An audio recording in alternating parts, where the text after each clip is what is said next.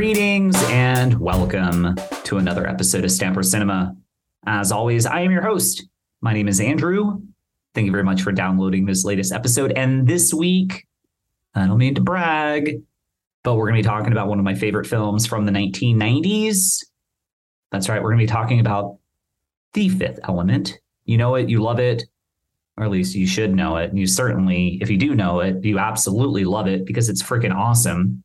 This is a movie that I've had on my radar for like forever, as far as like, please let a guest recommend us watch this movie because I love it. I mean, I'm a big fan of this movie. There's a lot to unpack. There's a lot to enjoy. It is everything that is perfect with 1990s cinema. And the guest that we have today, you're going to freaking love this guest. He's an author. He's written a bunch of books. Super awesome personality. This one, you're going to want to listen to everything. You're not going to want to hit that like skip 30 seconds because we're going to have a really, really fun conversation for you. So it's going to be a long one. This is going to be like a 90-minute plus episode, methinks. So let's just get right into it. Please welcome to the show, writer Dylan James Quarles. Again, Dylan, thank you so much for being on the show. I know that we connected a couple of months ago and we had a mutual appreciation for the film that we're going to be discussing tonight. But absolutely, before we start talking about The Fifth Element, I just want to know a little bit more about you. Obviously, I know that you're a writer, but if you wouldn't mind telling the listeners a little background so they might be able to get to know you, where you live, what do you like to do, how did you get into writing, what do you write, things like that. You got it. Well, I live in the Pacific Northwest, which is kind of like a general term. Portland likes to sneak on there, Oregon, but I think they're a little too far south for me. But, that's just me being prejudiced. I'm a Washington guy. I live out on the Olympic Peninsula, which is pretty much the most beautiful place that I've ever been. And I've been a lot of places. I'm a writer, like you mentioned. I write genre fiction. I like to entertain. I like to, take people to crazy new places, tell them things maybe they've never heard, or like break down existing tropes and kind of subvert them and have fun with all of that. So I really got into writing because I was bored and I was using my imagination to fill that boredom.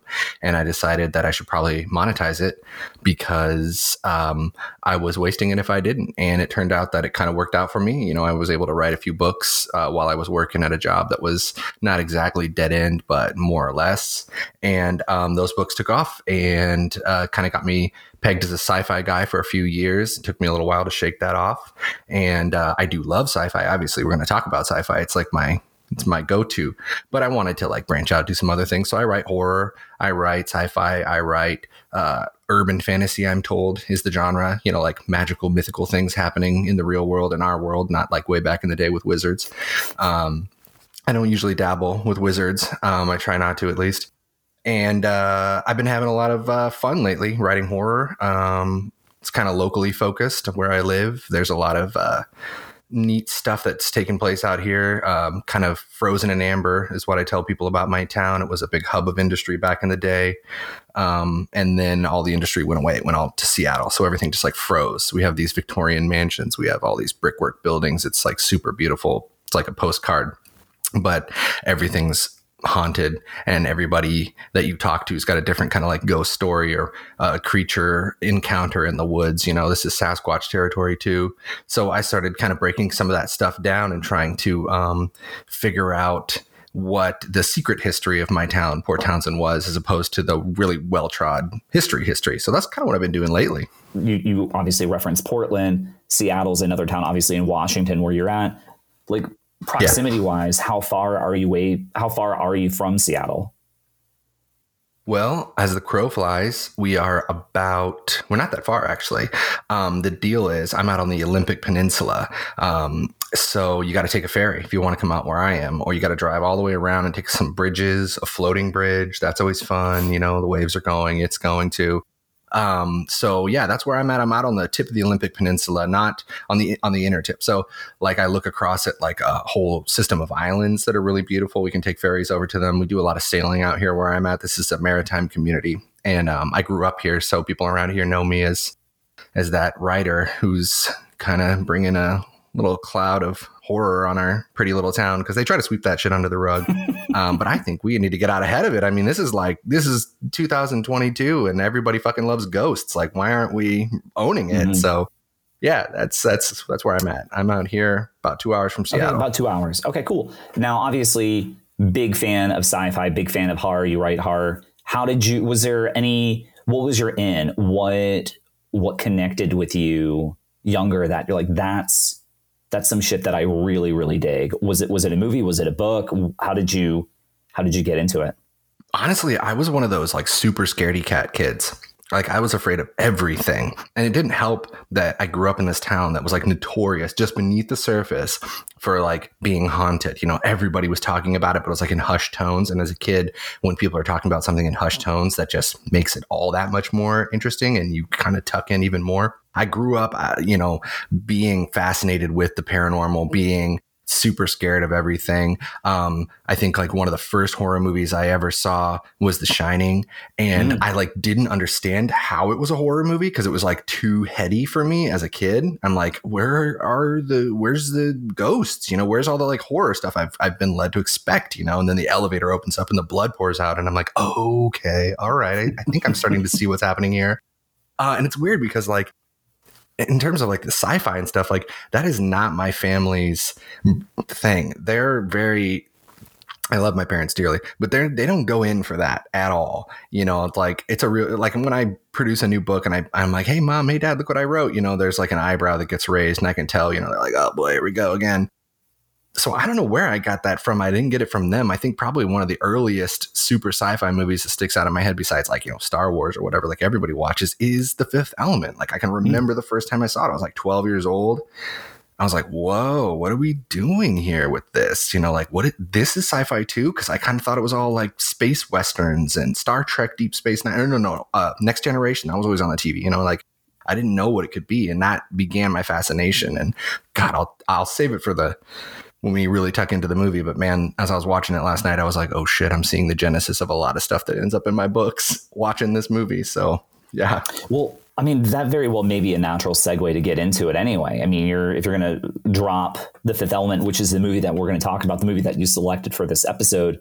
Heck yeah. Because we talked a few movies. I think the first thing that we had discussed briefly was Sunshine, which is another movie that huge fan. Unfortunately, I'd already done an episode on for a buddy's podcast, but you're like, what about The Fifth Element? I'm like, yes, let's do that movie. It had been, admittedly, it had been a long time since I had seen it, but I remember loving it. I'm so glad that we landed on that, by the way, too, because we kind of bounced back and forth on a couple other movies. We're like, well, maybe this one, maybe that one. And they're all good movies. Don't get me wrong. And I don't want to like slander any of them. I don't want Joss Whedon to come after me or anything. But like, I'm so glad that he's got enough problems. I'm so glad that we landed on Fifth Element because I've been on this maximalism kick lately, which is like this term I was recently made aware of. Obviously, I've heard of minimalism. My parents are into Danish modern. I'm talking about my parents a lot. This is like psychology or something. But it's a therapy hour for you. Yeah, thank you. Whew, I need it. No, so it's like everybody's heard of minimalism, but it's like I've recently been hearing this buzzword like, oh, maximalism, maximalist filmmaking. I'm like, what is that? And I start tucking into it, and it's like Paul Verhoeven. You know, it's like Starship Troopers, Total Recall, RoboCop. I'm like, okay, these are movies from like the late 80s on into like the early, late 90s, kind of all in there, where we're like just doing like fucking balls to the wall. Like we're kind of cramming a lot of shit in and we're having like fun with it too. Like it's not taking itself too seriously, it seems like. So, you know, when we landed on The Fifth Element, I already kind of like was thinking about the beats that were really fresh in my mind from the story, the stuff that, you know, never leaves my mind, lives rent free. And I was like, oh yeah, this ticks that maximalist box. And as I'm watching it last night, you know, like the music choices, and they're a choice. They're definitely a choice. You know, the colors, like the over the top violence, the over the top comedy, like cramming so much stuff into one movie, car chases, gunfights, starships, you know, ancient aliens, for Christ's sake. We're doing ancient Egypt. It was like, oh my God, this is what I miss about blockbusters right now. Because I've been like, man, I thought there was something wrong with me until I watched Prey recently, which shout out to Prey. A lot of fun. Dude, I loved it. Right? I freaking lost my mind over how great, so good. How great Prey is. I've just been like, I thought something was wrong with me. I thought like, honestly, I thought Avengers Endgame broke me. Like, I'm kind of a Marvel nerd, but I'm like the hugest Marvel nerd. I like the MCU. I saw Endgame in theaters. I was like, holy shit. Wow. Where do we go from here? You know, cinema wise. And then pandemic happened, you know, obviously things kind of got balled up for a while in the film industry. But then we start to get these releases, you know, oh, here we go. Finally, No Time to Die. Here's James Bond. I was like bored. I'm like, all right, cool. I guess we're going to end the movie with on a poison island or something. Anyway, and then Dune. And it's like, I love Villeneuve. That's his name, right? That's how you pronounce it. Yep. I love him. And yet I'm bored. And I'm like, well, ballsy move to make a part 1 and not have part 2 greenlit. But okay, I guess we'll see where this goes. And I'm from Port Townsend. You know, that's where I live. That's where Frank Herbert used to live. So Dune is like that's like gospel out here. So it's like the Dune heads were in attendance. It's not like I went to like an empty fucking theater and didn't have a good time. I went to a packed house of people who fucking love Dune. And I was like, it's fine. It's good, but I'm bored. And same thing happened with Shang-Chi. Same thing happened with Into the Spider-Verse. Or no, not Into the Spider-Verse, but the live action version of Into the Spider-Verse, you know. No Way Home. It's just been happening over and over again. So I'm like, oh man, I'm broken. And then I see Prey, and I'm like, okay, thank God, it's not me. It's these movies. There's something, you know. It's like the Principal Skinner meme. No, it's not me that's wrong. It's the children who are wrong.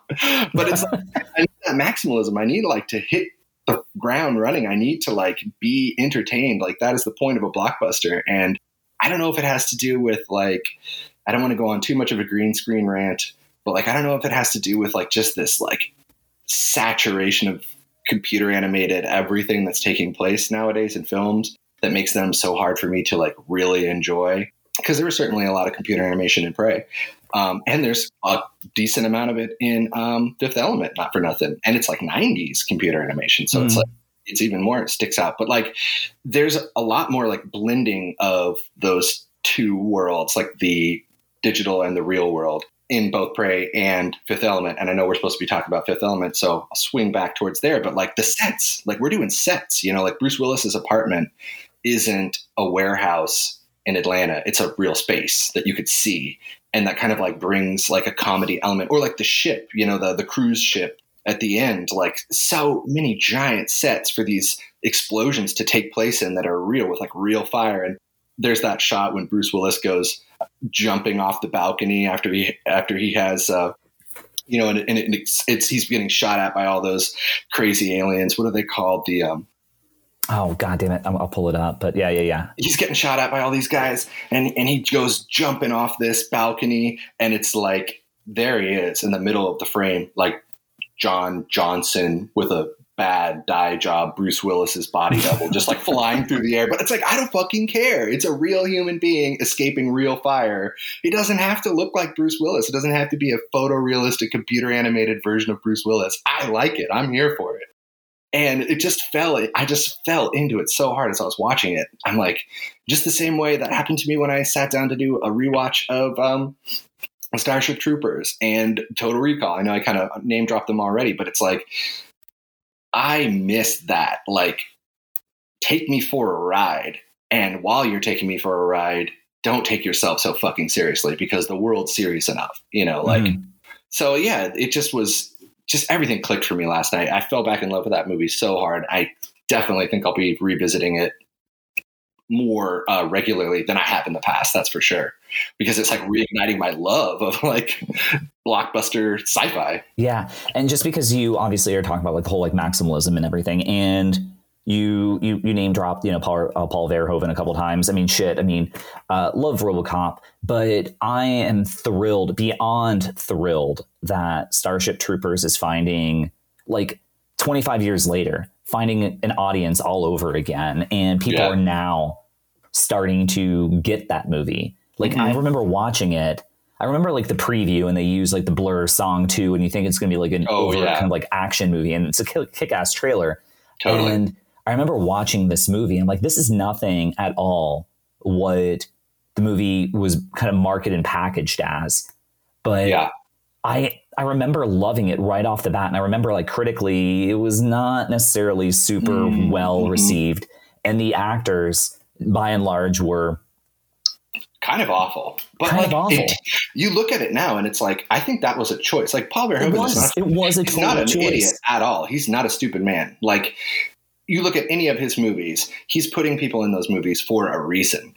Mm-hmm. I mean, we're putting Casper Van Diem in the movie because Rico is supposed to be a fucking block of wood that just has enough of a brain to point a gun in the right direction. Like it's beautiful. It's a beautiful fucking movie. And I saw somebody, like a friend of mine, he put up this, like, he posted about it after he watched it. Maybe he's younger than me, so I'll give him a pass. And I won't name him, but he knows who he is. And he says, "Whoa, I watched Starship Troopers. I had no idea it was such a criticism of fascism." I'm like, bud, yeah, definitely. And like one of the things, like, since I am a writer, I read a lot as well. Like Heinlein, who wrote the book Starship Troopers, he's kind of got a lot of fascist overtones in a lot of his work as well. And I've been compared to Heinlein, and that's not something I think is in my work. Just saying. But I have been compared to Heinlein. You know, if you're into him, check me out.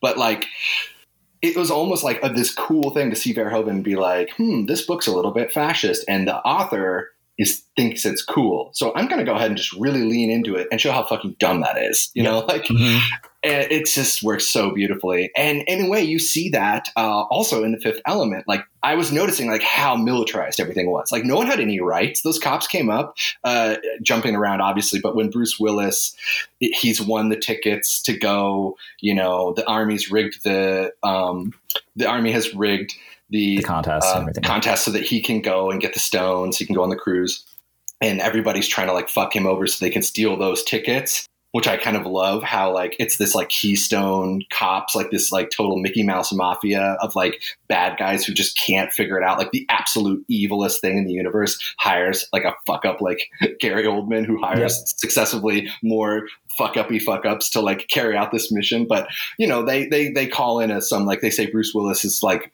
selling like illegal arms or whatever. I don't remember exactly what it was. So they basically swat him. But luckily, you know, the priest has switched, you know, the IDs on his door.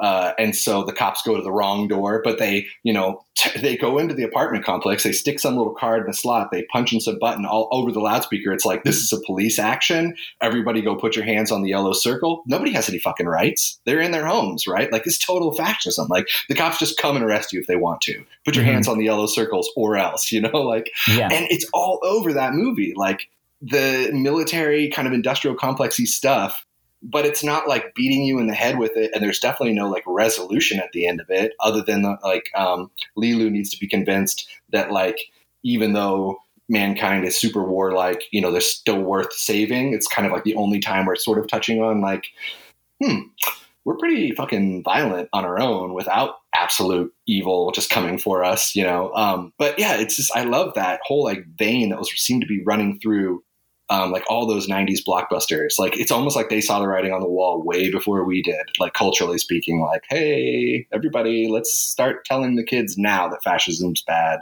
because like their drunk uncle at Thanksgiving, he's not getting it or something.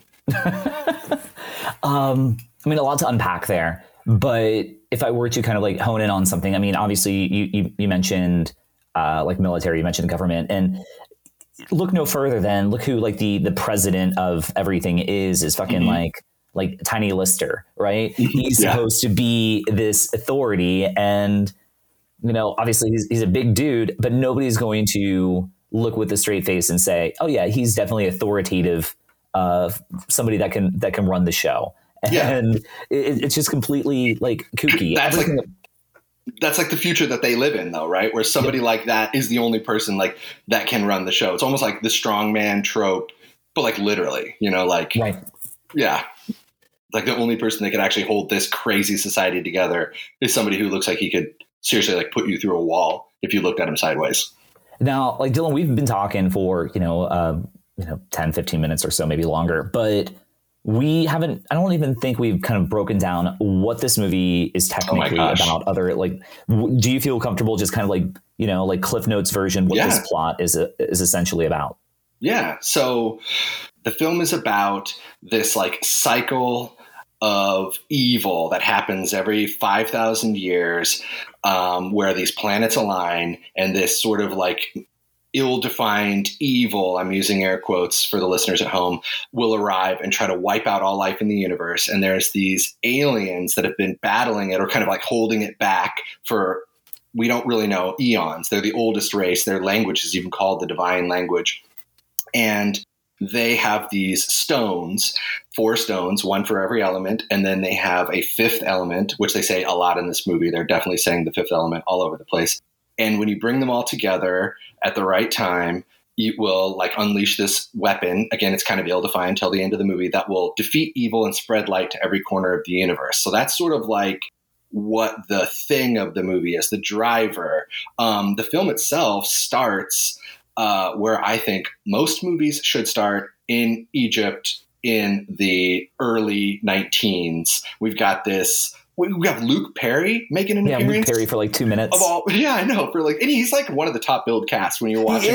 He's like in like that like top billing, and he's only in there for like the first 2 minutes or so. Yeah, it's totally crazy. Dylan McKay, man, he was hot as fuck then, so we had to make sure he got some screen time. But they're like, he's there with some professor, and they're like in this Egyptian tomb and whatever, and it's all kinds of ancient alien stuff all over the place. And then the ancient aliens literally show up. And, they got the key, and there's a priest, and there's all this great stuff going on. And that sort of like sets up the thing, like the evil is coming. You got 300 years to figure it out. And then we jump ahead to 300 years and we have got this really crazy future, which I think is so like deep for how little they actually spend, like how little time they actually spend explaining it. It's all visual. You just like, you see this future. It feels alive because it's really well thought out. And the evil is on its way back now. We're in space. We're highly militarized, but it doesn't matter. None of our weapons can do anything to defeat this evil. We need the ancient aliens with the 4 stones and the 5th element. And they come right on time, but Gary Oldman, who is our villain, one of our villains kind of, has hired these like mercenaries, and they shoot down the ancient aliens before they can get there, and the stones are lost, and it's like all hope is lost except for we have one survivor, and that is Mila Jovovich, when they kind of like clone her. And, then she's on this whole adventure basically with Bruce Willis, who's like this hapless cab driver, ex-military dude, to kind of like get to the stones, beat Gary Oldman and his henchmen, beat these mercenaries, kind of even like going against the military who's supposed to be saving the world. Like everybody's working against each other is what I love about this movie. And they have to, get the stones in time to stop the evil. And, spoiler alert, they do. But like so much insane stuff happens in between there that it's like it would take us an hour or more to break down all the story beats. But more or less, it's about, defeating ultimate evil. It's all about the setting, though. It's all about the world in which this adventure takes place that makes it so specifically maximalist and so fun. You could take these story beats and you could drop them into any number of films and you would recognize them for sure. But it's the world that Besson creates. It's the fact that Bruce Willis is giving a shit in a movie, which I don't even remember the last time I saw him try. You're seeing it all happen, and it just comes together in such a way. It's like totally iconic. I feel like it's one of these iconic movies that maybe doesn't get the credit for being as iconic as it is, I guess. Does that make sense? Yeah, no, totally. Did I miss anything? Anything else stick out? No, I mean, that's pretty darn like right on the nose as far as what this movie is about. And you tap into kind of the insanity that this movie is in. It's a very, very specific world. When I was watching it, although, made a couple decades later, they both were trying to tell their own kind of story with a lot of like visual cues and what the future looks like. But there's some serious, like strong vibes with like Terry Gilliam's Brazil with when you look at this movie and just the way that they were really in that kinetic. Movie. Pardon me? Really kinetic. Both really movies. Kinetic. Gilliam has a super kinetic style, which I see with the Besson movies as well. Yeah, I mean, shit, where that movie just had like tubes and everything, and this movie just very, very bright colors, and everybody has ridiculous hair, which is perfect.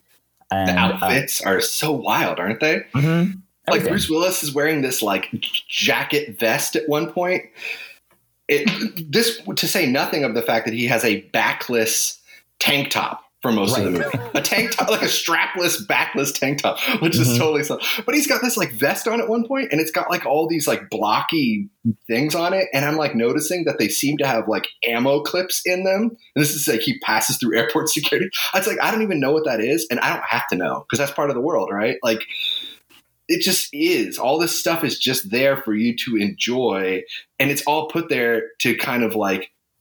I hate to keep using that word, but it's all put there for that kind of like maximalist kick of just like overloading the shot with stuff, but still framing a shot, still making it comprehensible what's happening, which is another big credit I'll give this movie. I could follow that action beat by beat by beat, like the blocking. Like sometimes I watch some of these like later Marvel movies, looking at you, Shang-Chi, we're fighting goblins coming out of a mountain or something. We're riding dragons. It's like, I don't know what's happening anymore. I've lost the characters in all the sea of activity and action, but I'm watching Bruce Willis's stunt double, leap off of things, fires going everywhere. We've got Chris Tucker, who we haven't even talked about yet, which is a travesty, in the most insane outfits with this character that's so over the top. And it's like, I can still tell what's happening. Snorkel like yeah, his hairdo. Yeah. He stole the show, I felt like. And it's crazy that the comedic relief shows up like well into the film. You say comedic relief, and it is true, but there's so much that is like comedic about this movie. We kind of like scratched the surface a little bit, but we talked about Tiny Lister as the president, right? Right. But you even look at Ian Holm as Cornelius, but he's somebody that's important, and he's like a priest, and everybody's completely over the top in every way. So all these institutions that people lean on, whether it's for political, whether it's spiritual, everybody's completely out of their element. Nobody, not to use a pun intentionally or anything, out of their fifth element, even. Out of their fifth element, exactly. But all these entities, whether it's military, whether it's religious, whether it's government, nobody knows what the fuck is going on. Hell, even our villain that we're tracking is a total buffoon in so Gary Oldman. He's so inept. So it's like I was saying, like everybody's like working against each other because like everybody is so bad at their jobs. Mm-hmm. And they only focus on their jobs. Like nobody can see the bigger picture. It's like even Bruce Willis, like when these military folks show up to be like, we need you to help us save the world. He's like, yeah, I need you to hide in my freezer. It's like everybody is just like the buffoonery is cranked up to 11. I was thinking about Cornelius's, and I'm forgetting his name, but he has like this assistant or like a trainee or something, like a younger priest. Yeah. And it's like every time that guy's in the shot, he's like jumping at every sound. He's like twitching. He's like bringing so much physical comedy to a character that pretty much amounts to not a lot, except for at the very end when his pessimism is what like helps them unlock the secret of the stones. Mm-hmm. And it's just like, that's a choice, like they made that choice. They said, hey, as you're going to be in the shot, you could either stand there doing nothing or you could twitch every time Bruce Willis raises his voice. Please do that, Just a few quick little technical things, just because, just to obviously for the listeners that maybe haven't seen it, we've already referenced that Bruce Willis is our star. He plays Corbin Dallas. Gary Oldman is our villain, who plays, what is his name? Zorg. He has three names, but I can't remember what they all are. It's just Zorg. That's how I remember. Chris Tucker, who we just referenced. Ian Holm plays Vito Cornelius. And then, of course, Milla Jovovich. Yeah. Milla. Yeah, just Milla. Luke Perry, which we referenced. Brian James, to throw out, just somebody that's just a great like sci-fi reference for those that love Blade Runner. Tiny Lister mentioned. Lee Evans, who has a weird like tiny cameo in this movie. And is there anybody else that I'm forgetting? Probably.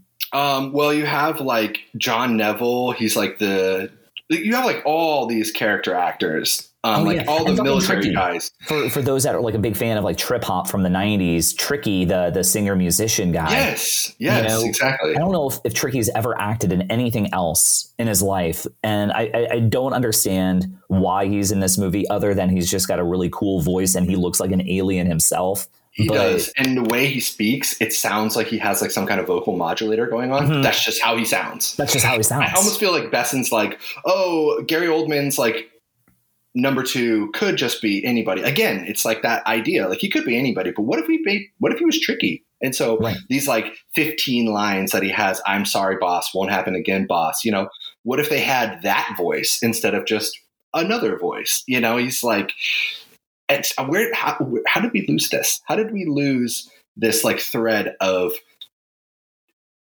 films blockbusters specifically were meant to be a spectacle for the senses? You know, like they were meant to like really overwhelm you with more than just visuals, more than just special effects, you know, like the fact that, like you mentioned, that Tricky's in there, like somebody's watching that movie for the first time in the theater being like, holy shit, what's he doing in this film? You know, like what a weird choice. Like we just don't get that anymore as much, I feel. And I don't want to rag on modern blockbusters too much. There's plenty of people doing that. But as I'm watching it last night, Fifth Element, I'm just like, is this my like, decade of films? Like I never would have thought the 90s would be something I'd want to revisit, but as I'm watching it and I'm thinking about all these great 90s movies that I've watched recently, I'm like, oh dude, man, the 90s like, is a great decade for cinema. Yeah, it kind of was, right? It kind of was. And I was wondering too, like, I want to talk a little bit, if it's cool with you, about like the script too, like from a writing standpoint. Like there are like 2 times that I clocked, I'm probably missing it, where like the script is written in a way where 2 different events are taking place and we're cutting between them, but they're following the same like narrative arc. Yep. Like we're moving the story forward, but we're cutting between 2 different conversations. And I was like, what a cool, like just flourish to throw in your movie. Like, you know, you could tell that like the director, that Besson had a hand in writing, because as they're writing it, he's going, and I'm going to shoot it like this. And this is how, you know, like when the ship is taking off and they're getting ready to fly out to the cruise ship, and Chris Tucker is like seducing a lady, and it's cutting between him seducing this lady, but then it's cutting to the pilot running down his checklist. But everything that he's saying on his checklist is like, you could see how it was immediately being sexualized by Chris Tucker. It's just like, what a weird joke to do in your sci-fi movie, but like totally appreciated by me, the viewer, because I'm not fucking bored, am I? You know, I'm laughing, I'm enjoying it. So it's just a well-crafted screenplay too, which is another thing. I'll stop myself. It's a really well-crafted screenplay, and I just had total appreciation for it watching it. Like now, having written several books, and I honestly think I have not revisited that film since I really began writing in earnest. So it's like, oh shit, I really appreciate what's happening here, like just on the page, which probably is what helps them, you know, go forward and like get people to sign up to be part of this movie, get them the budget, whatever. Where I feel like we've kind of like, things have maybe kind of inverted a little bit now. Like it's not a great script that sells a movie anymore. It's like the potential to franchise it, and, you know, like what intellectual property it's already based off of. I'm probably going to have somebody screaming in their car listening to this podcast, but I don't believe The Fifth Element was based on any existing intellectual property. I don't think it was like a comic book, right? No, it was something that he had written when he was a teenager originally. Like I think Luc, is it like he's French, right? I just always want to say like Luc Besson, but I don't know.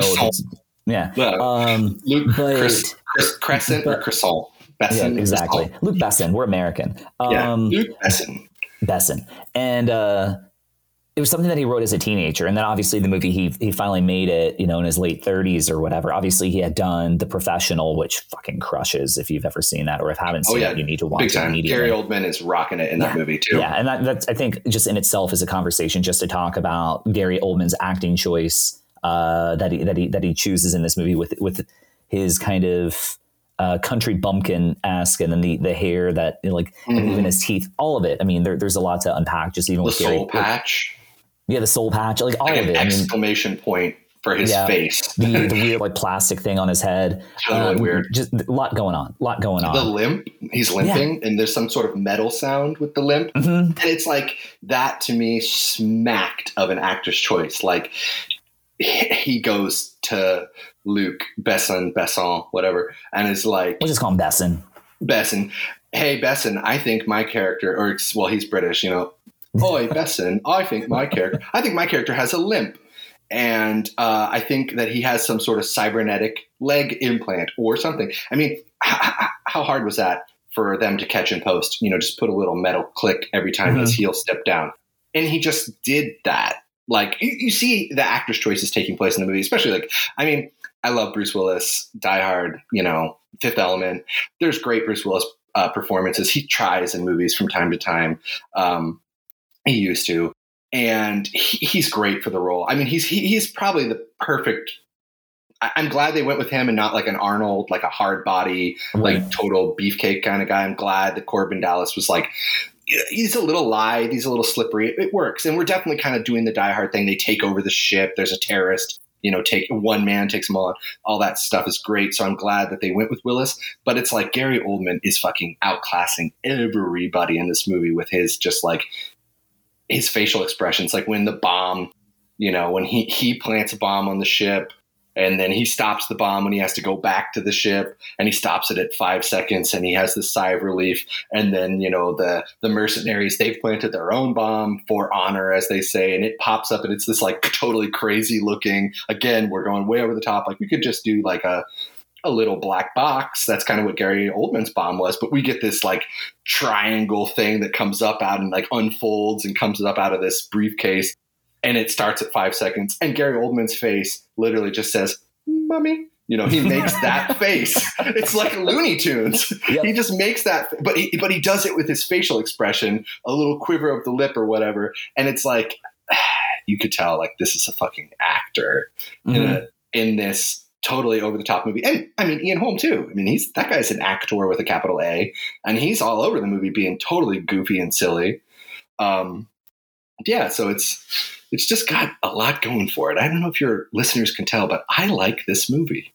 I mean, it's impossible not to. I mean, well, I guess it is possible not to if you don't get it. And it's not like kind of like, oh, we're smarter than you. No, but it's something very, very stylistic. And right at the outset by using Maximalist, I mean, that's what this movie is at its core, right? You can lump this movie into a RoboCop or a Starship Troopers, even though the violence used in that is obviously substantially more bloody. Because we're at a PG-13 in this, right? Even though we sneak in some like out of focus nudity and stuff, which again, like the 90s, I love it. I'm not at all opposed.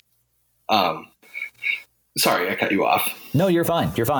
But it all works. And, obviously Gary Oldman had worked with Luke before, and they did a completely different approach, but shit, even in that, Gary Oldman had some really interesting, like, acting choices that he made in that. But I think that's also Gary Oldman, is the fact that he's a fucking chameleon. Every movie that he's in, he's completely unrecognizable. And it's so specific to that movie, even movie that's pretty, by the numbers. You're going to play a police chief, but I'm going to make him very, very Chicago.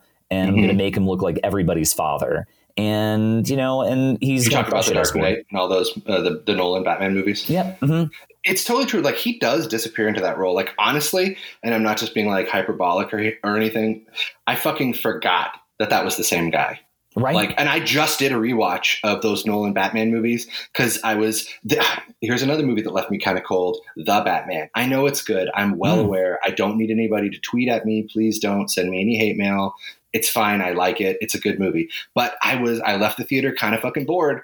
And so I went home and I was like, well, maybe it's just me. Maybe I'm tired of Batman. And I put on those Nolan movies and I'm like, no, this is cool. I like this. And Oldman is killing it in those films. And he's not like really, doesn't seem like he's doing a lot when you think about everything that's happening in those movies. Like trucks are flipping over. We've got the Joker, Heath Ledger given the performance of a lifetime. Like there are people that are like outshining him in like a really traditional sense. And yet he is just crushing it as that character.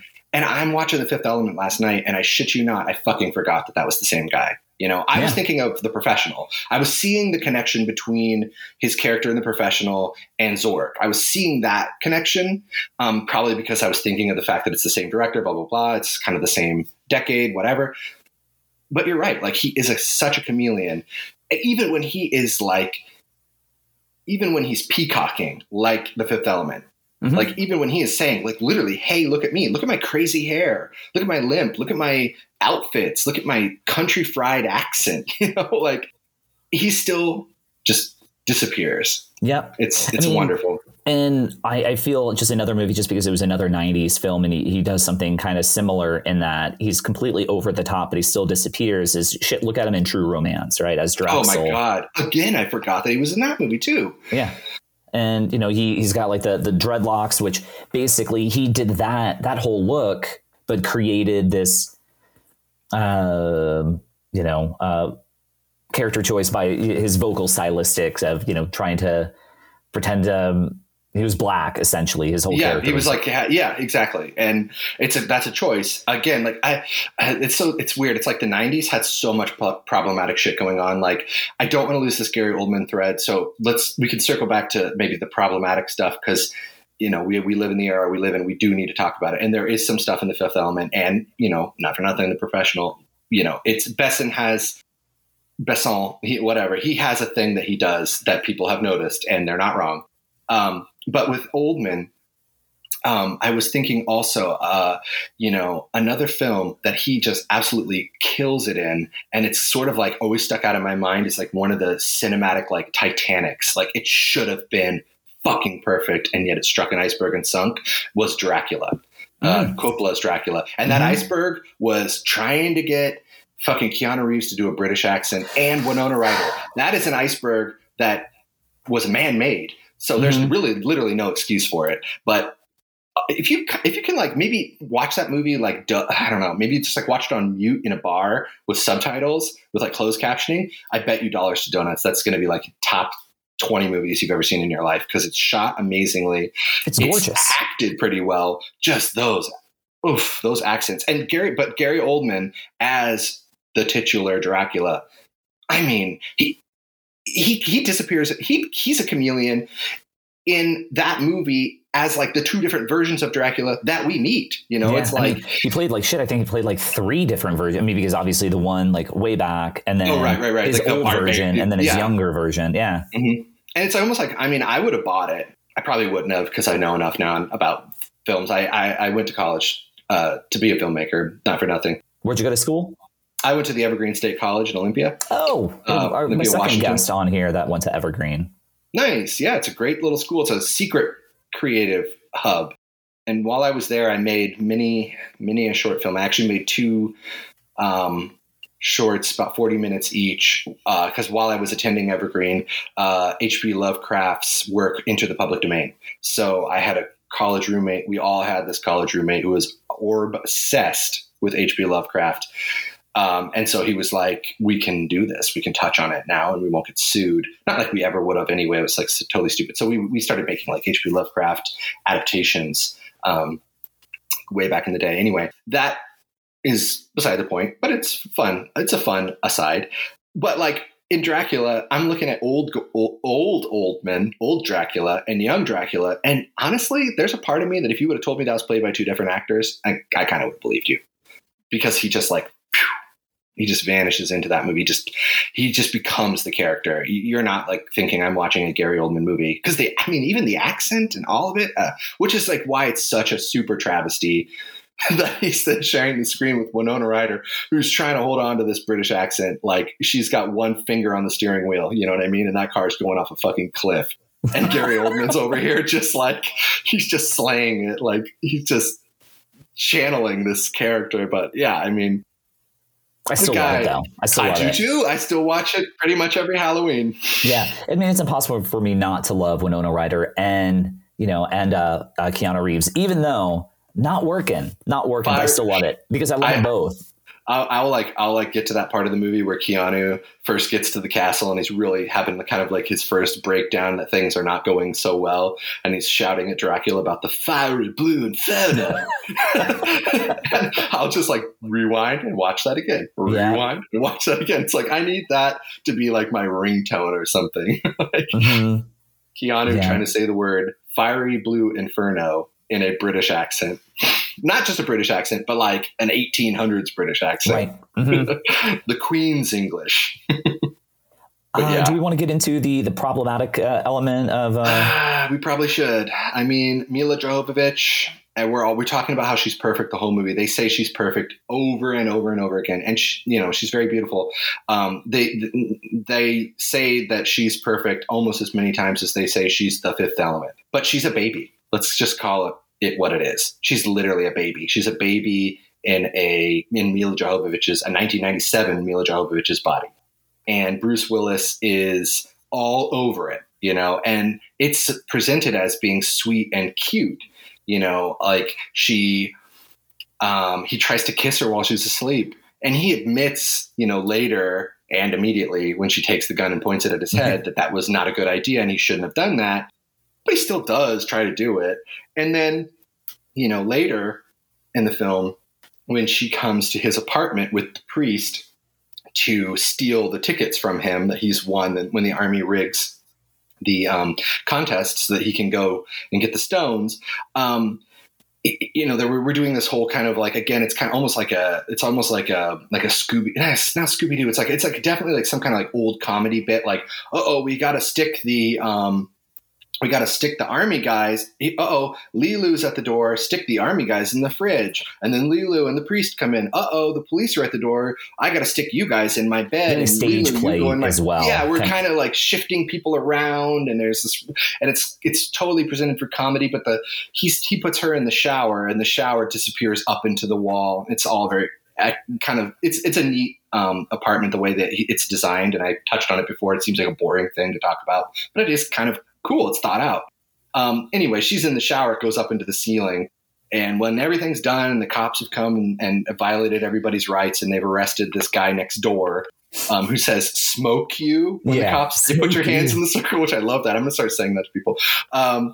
Bruce Willis, hits the button and the shower descends, from its wall pocket, and there's Milla Jovovich, and she's like a little silly kid who got wet in the shower, and she's shivering, and it's just like the whole energy is baby. Yeah, It's hot baby, because it's directed by Luc Besson, and that's the same energy. Thank God, at least Milla Jovovich is not a child. She just acts like a child. Natalie Portman was a literal fucking child. Yeah, she was like 13. The Professional. Yeah, yep. That is some dicey stuff. Like, I still do love that movie because it's a great film.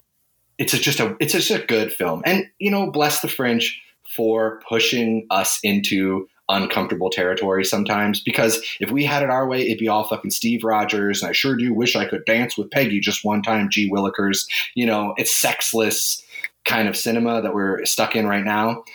But, it just needs to be addressed, I suppose. I still love The Fifth Element, don't get me wrong. And she kicks so much ass in this movie, too. Like, literally, she's kicking the shit out of these aliens. Quite literally.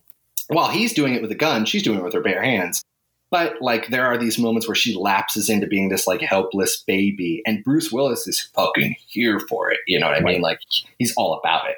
He's totally down with this baby inside Milla Jovovich's body. I think some of the saving grace is the fact that she's an alien. You know what I mean? And you see that a lot in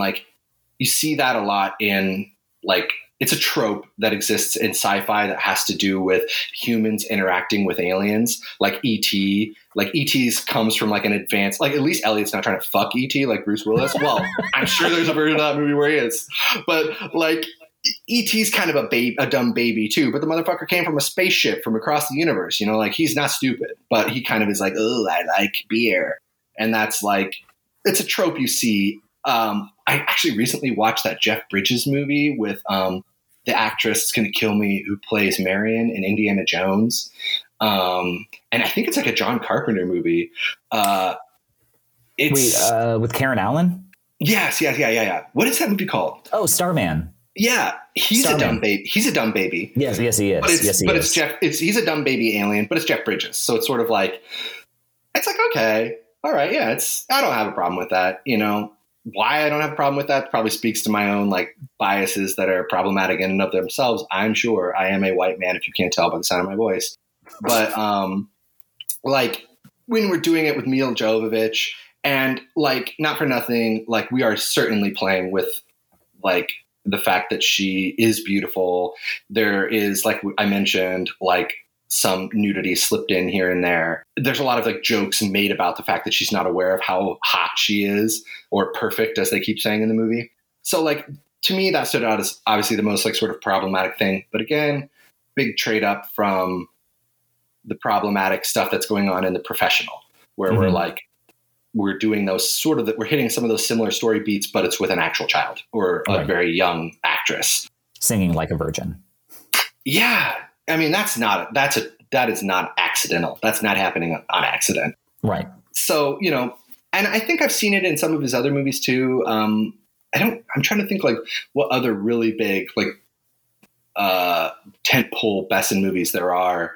Obviously Lucy is newish. Like, he likes kick-ass women, which I totally appreciate that. Like, but they're, you know, who else likes kick-ass women? Joss Whedon. Not to keep bringing that guy up, but we all know now, you know, like, sometimes that can be a cover for another thing that a director or a screenwriter is exploring, you know? Yeah. La Femme Nikita was the other one. Oh, there you go. There's the other one, like similar kind of, yeah. So, does it totally turn me off of the film? No, not at all. Did I kind of like look out of the side of my eye at my wife when Lilu comes out of the shower and she's shivering like a dumb baby, and Bruce Willis like, oh, I'm so sorry. Oh, come here. Oh. And it's like, bro, you were just trying to kiss her like 10 minutes ago. Now you're talking to her like she's your, you know, fucking child here. So it's like, it needed to be brought up, right? I mean, it's a product of its time. It's a product of the director. It's a story beat that he keeps coming back to again and again. So I think it's fair game to talk about. Like I said, does it turn me off of the movie? Totally no, because mostly we don't lean into it too much because it is a PG-13 action movie. And probably I want to believe that the co-writer, whose name is escaping me, because he had a co-writer on the project. Okay, Robert Kamen. I want to believe that Kamen kind of was like, hey, Luke, let's kind of get back on track with this like sci-fi story that we're telling here. You know, we got to get those stones. Evil's on its way. We got to get the stones. Bruce Willis can't try to fuck this baby for too much longer, right? Okay, moving on. So, you know, it still works by and large because, you know, the alien trope sort of allows for us to explore that in a way that's not totally gross. It's a little still gross. That having been said, you know, I mentioned Steve Rogers, G. Willikers. I sure do wish I could get a dance with Peggy. Sexless cinema that we're in now. I did kind of find it refreshing that there was a little bit of a sex scene at the end of this movie, because it's like gone from cinema. I don't know if you've noticed. Like, even James Bond is barely fucking anymore. Like in these new movies. Like, I don't know what happened, but somewhere somebody at a very high level made the decision, I guess, that we're not doing that anymore in movies, and it's kind of just vanished. So I'm watching this Besson movie and I'm like, oh boy, this is a little dicey. And then there's a sex scene at the end, and I'm being like the biggest hypocrite in the world by being like, hey, all right, look at that. There's a little bit of actual, you know, human emotion taking place in this, because not, you know, I don't know if your listeners are aware of, humans have sex. It is a huge part of their lives. So it's kind of nice to see it in the film. This just in. You were created by sex. No, just because obviously we've talked a little bit about sex and like the problematic element, you know, there is something that's always tricky about like watching a movie that was made in the 90s or 80s or shit like the 50s or 60s and trying to put it in the lens of like modern like times, as far as like we look at things completely different. I mean, you look at like a James Bond movie in the 1960s, it's like, yeah, he's like slapping women and stuff. Yeah. I mean, shit, even like Sean Connery was on like record saying that, you know, like hitting women was okay anyway. Give him a slap. Yeah. And I mean, that he as a person said that type of shit. Yes. And, but just even looking at art in the context of when it was, you know, there is definitely a conversation to be had about it. Obviously the 90s, I mean, like tits and ass were, that was like the tits and ass decade, really, quite frankly. I mean, yeah. Verhoeven certainly was, played a big part in it. And there's nudity in all, I mean, there is, Total Recall, there's a woman with 3 boobs. I mean, if that doesn't tell you all you need to know about maximalist filmmaking.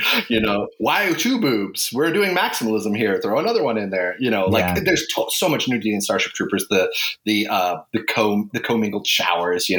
But what I love about that, not to get back into Starship Troopers, but I mean, it's like I said, it's just a movie that somebody brings it up, I'm going to start talking about it. You have to do just how irrelevant the nudity was in that scene. Everybody's naked. You're so right. They're having literal like conversations about what they're going to do. Like, why are they serving? What's going on? Like the whole reason why they're serving, and they're all taking a shower, and that scene could take place. Grilling them.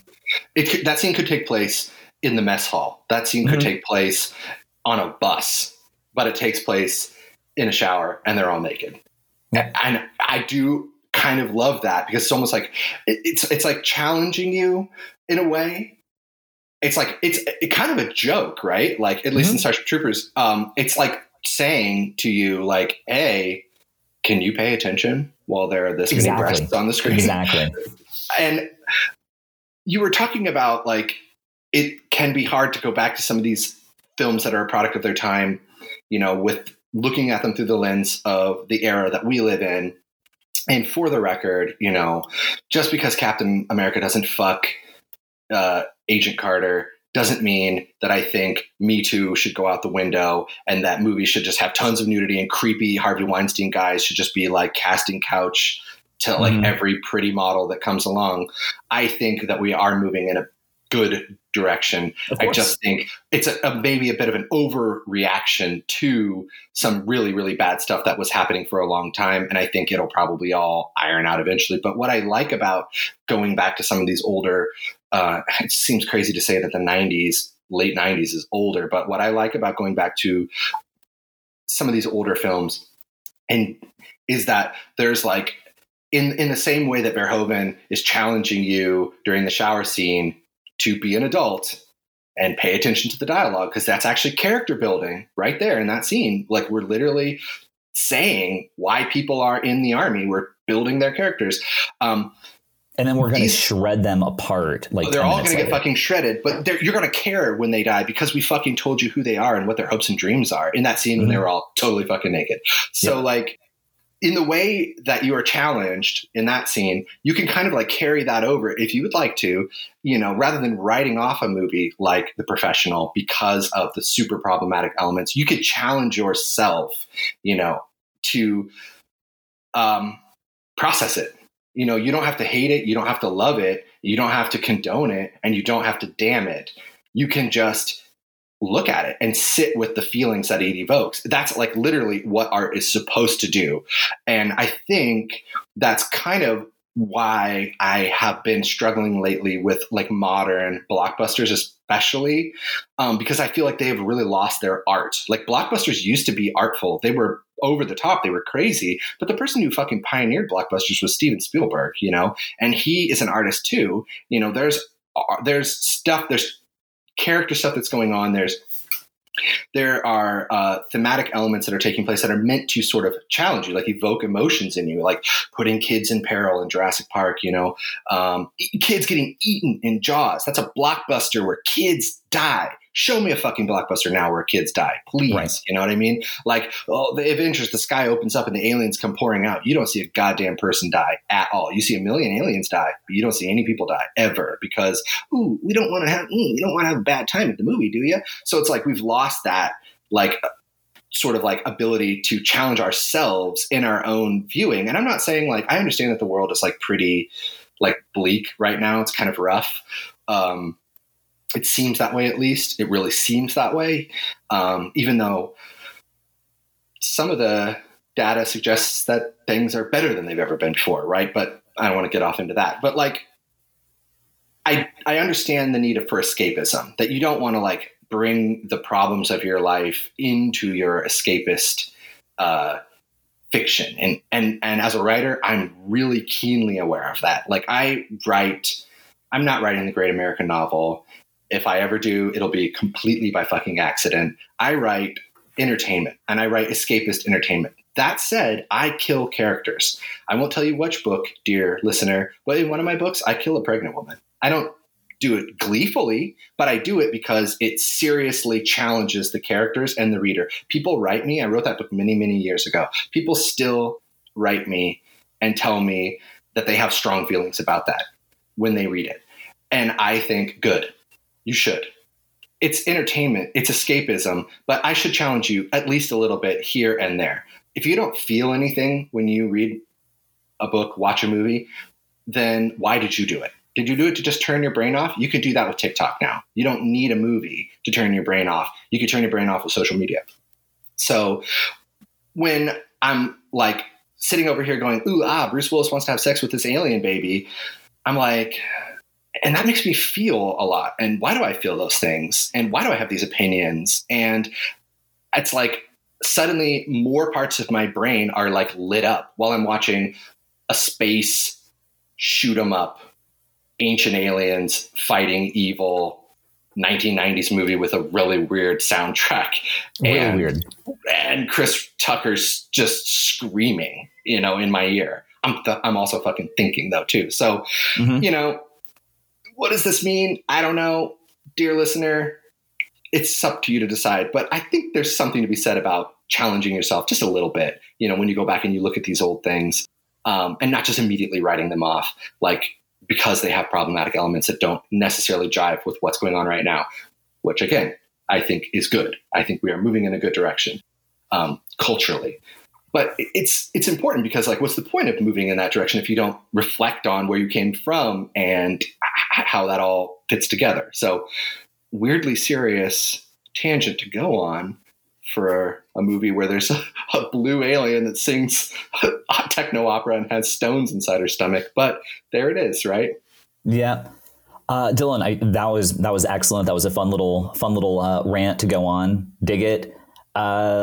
We've been chatting for a minute. I want to kind of get into just a little bit of trivia in just a second, but if there are any little final nuggets or anything else that you wanted to discuss, we can get into it. But like I said, I just want to get into just some fun little factoids, if you will, just because I feel like we should cover them.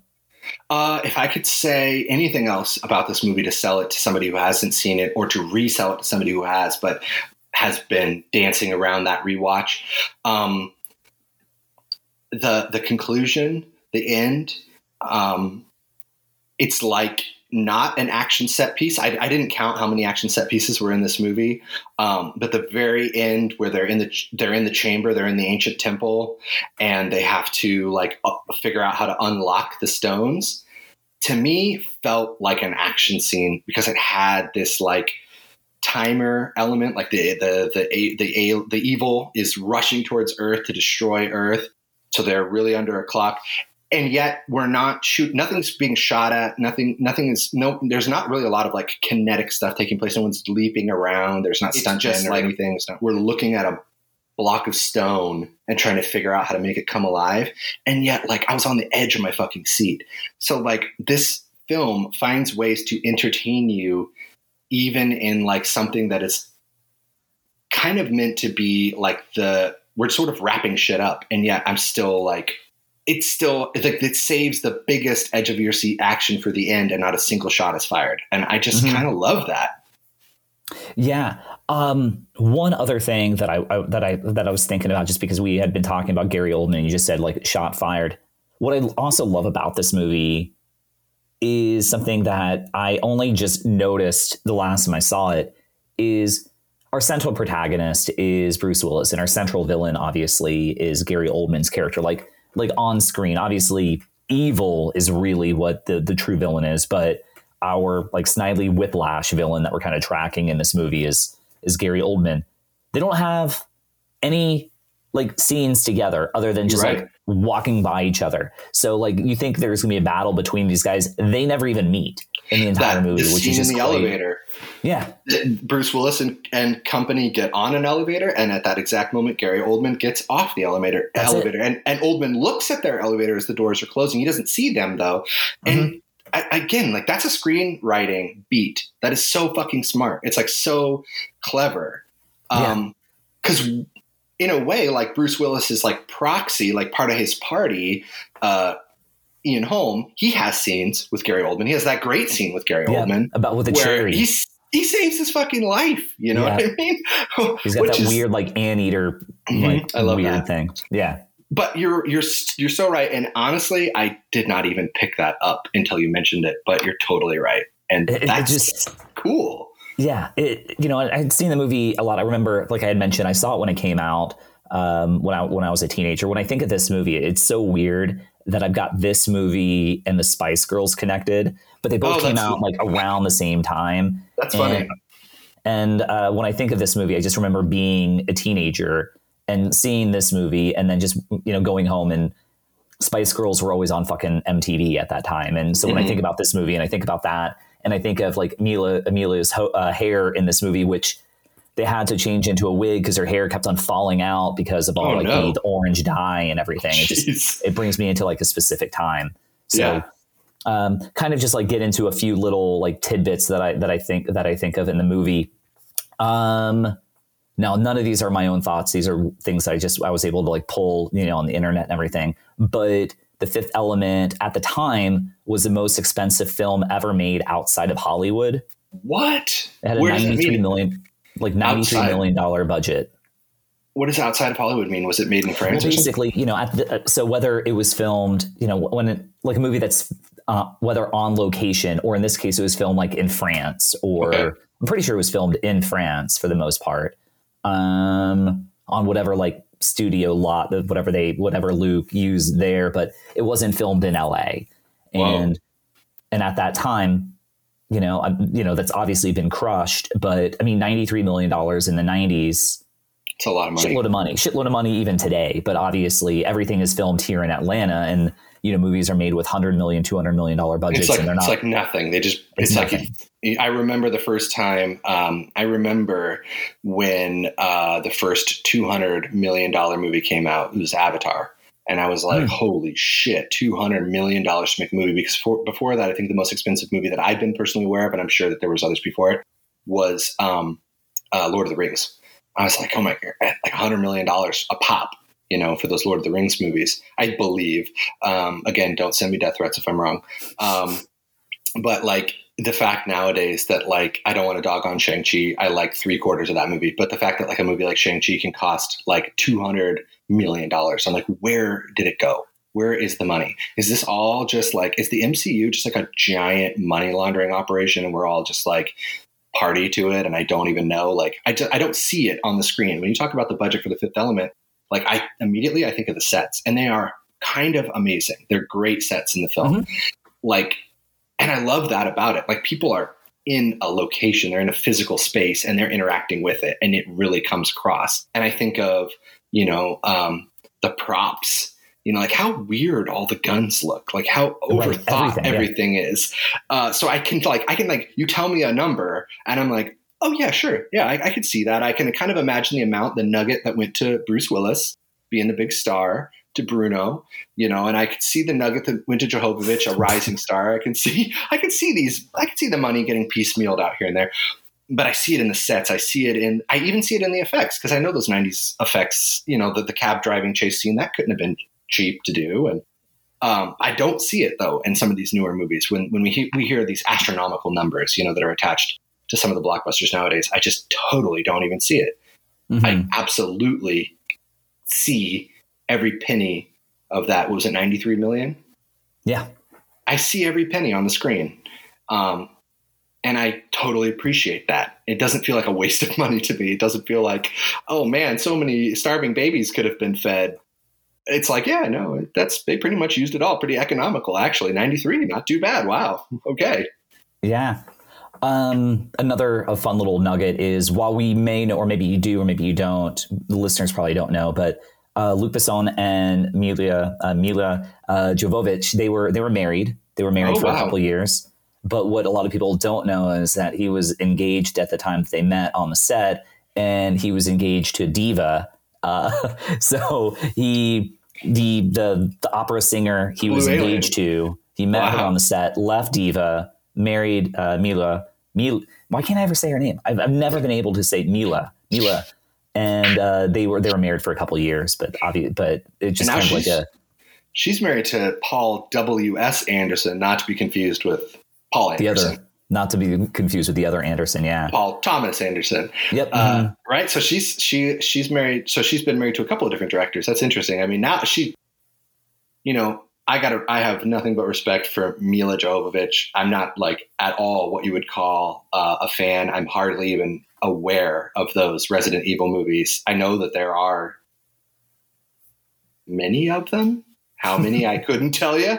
They're like the Underworld movies to me. I'm aware that they exist, and I have zero interest in finding out what's going on in them. I've seen like maybe 1 or 2 Resident Evil movies, but I mean, like, that girl works. You know, she is in movies, and I kind of have to respect that about her. And she doesn't just show up in like a movie and like say a couple lines. Like, she's getting thrown around, jumping all over. Like, she's a very physical actress.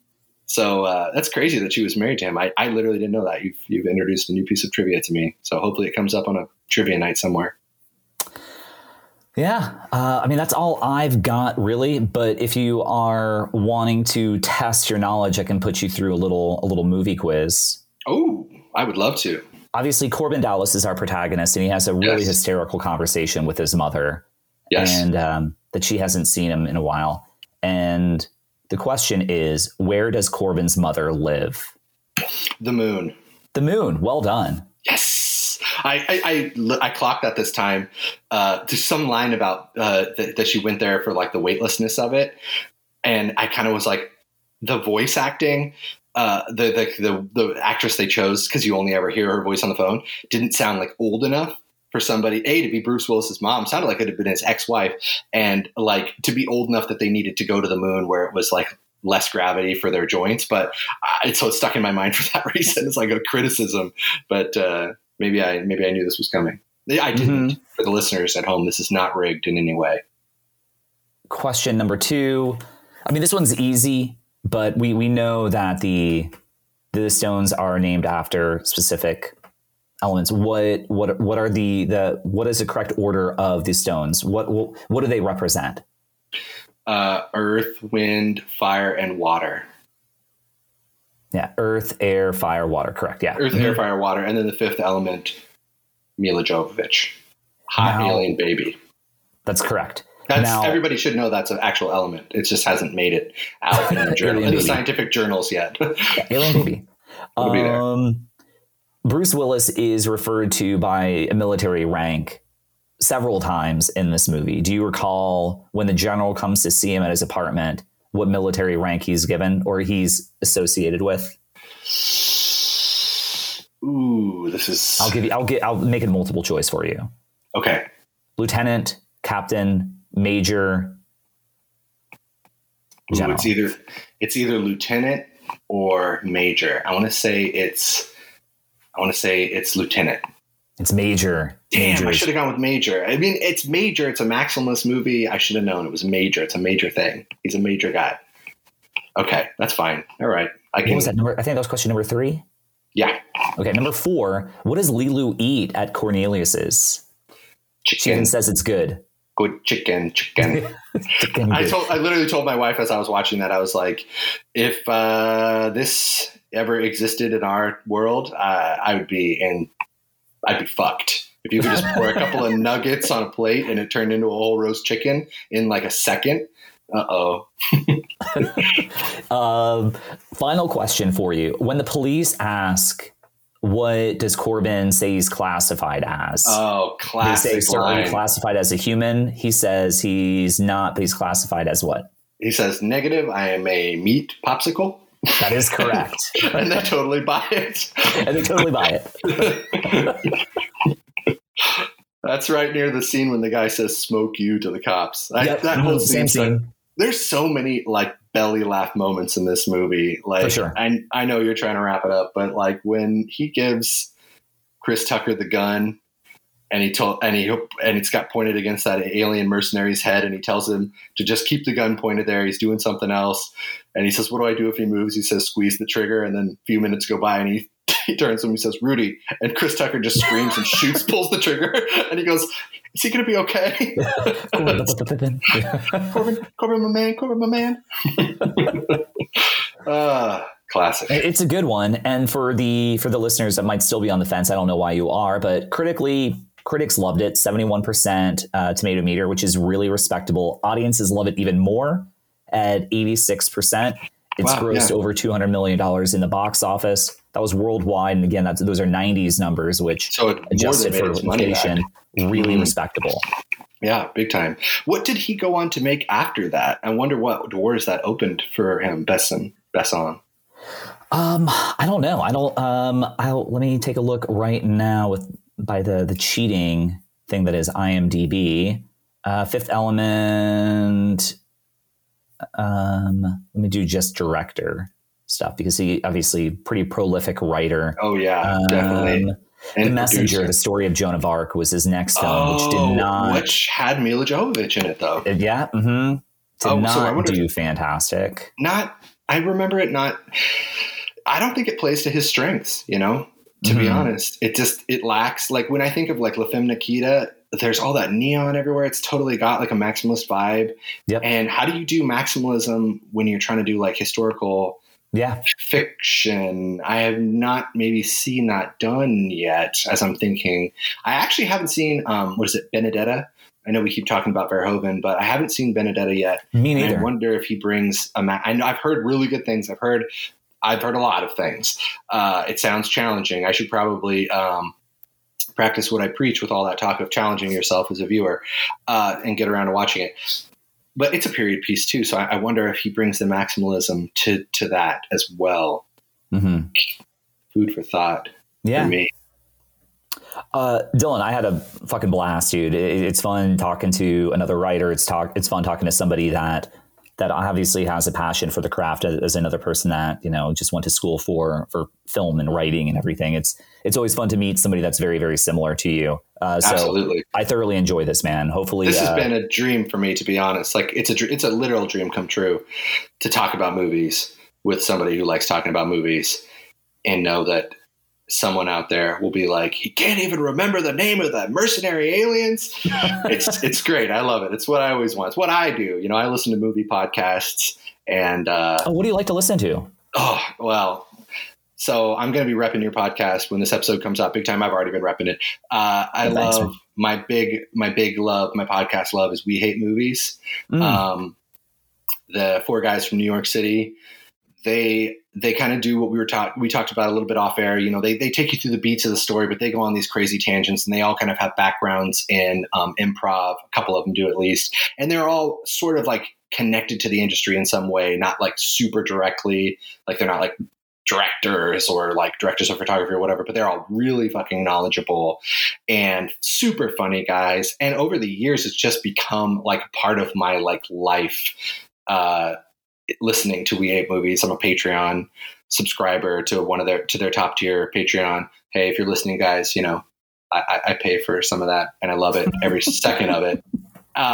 So that's my go-to bad movies. It's typically bad movies, but they have a Patreon tier where they talk about good movies that they love as well.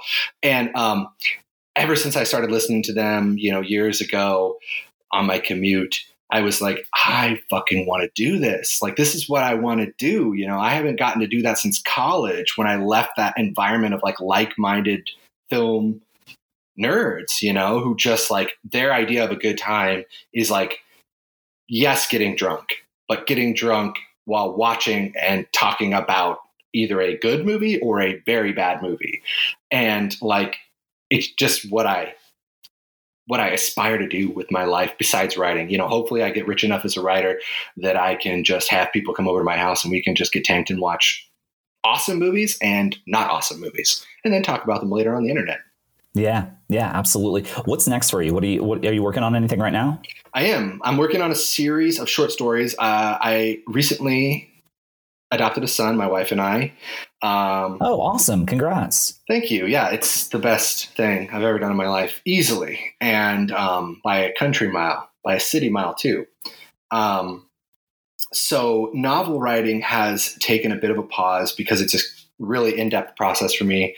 Like I said, I write genre fiction. I tend to write science fiction, fantasy, action adventure, horror, and these all take a lot of like research and thought. And I do give a shit about my characters in a big way. So it's too hard to take that deep dive because he requires so much love and attention, and I'm more than happy to give it to him. So what I've done is pivoted to writing short stories. I'm from this town called Port Townsend, like I mentioned before at the top of the show. It's got a long history of like spooky occurrences, ghosts and hauntings, all these Victorian mansions, people sighting creatures in the water. We're surrounded on 3 sides by water. There's all this stuff that's been around since I was a kid. I've started taking these stories. Some of them are based on like actual Port Townsend lore, and some of them are based on the stories I told myself as a kid growing up here when I was a fraidy cat. And I've started to turn them into short stories. They're all interconnected because they all take place in Port Townsend, but you start to see characters overlapping into other stories. And my idea is to maybe write 7 of these, maybe 6 or 7. And when all is said and done, it will more or less function as kind of a novel. But for now, I'm releasing them as short stories, and fuck if they aren't just doing really well. I've got 2 out now. The series is called A Secret History of Port Townsend. You can find it on Amazon. You can find it in some bookstores if they're cool. If they're not cool, tell them to be cool and carry the fucking book, because it's not that hard. They're short. They're perfect for, like, my sister reads them on the ferry, because I told you, we're ferry folk out here. We go on boats. We go places. So you want to get somewhere, you got to take a ferry. My sister reads them on the ferry. She says they're perfect for like a ferry ride. I've got 2 out now. One's about silkies. I love that kind of stuff. And the other is about ghosts and ghosts plus. And I'm working on a 3rd right now that's about witches, but it's actually really about discussing Port Townsend's not so talked about history with spiritualism in the late 19s and early 20s, you know, when the rich had no better use for their money than throwing it at charlatans who could conjure ectoplasmic, you know, apparitions of their dead family members and whatnot. And I'm kind of saying, like, well, maybe what if it wasn't all bullshit? And I'm kind of toying with that, also playing with the fact that a lot of these old Victorian mansions are now working B&Bs, and like how absolutely abysmal and horrible would it be if your life was to like have strangers come into your house and like stay in it, and you had to like cater to them. And then like, what if they were not good people? You know, so that's sort of the premise of the 3rd one that I'm working on right now. But yeah, that's what I've got going. And then I've got the Ruins of Mars trilogy. That's my tentpole sci-fi trilogy, 100,000 copies downloaded and read for that. Certainly my biggest claim to fame, up until I won a Best Indie Book Award for my last book, which is called There Be Monsters. And I am a maximalist writer.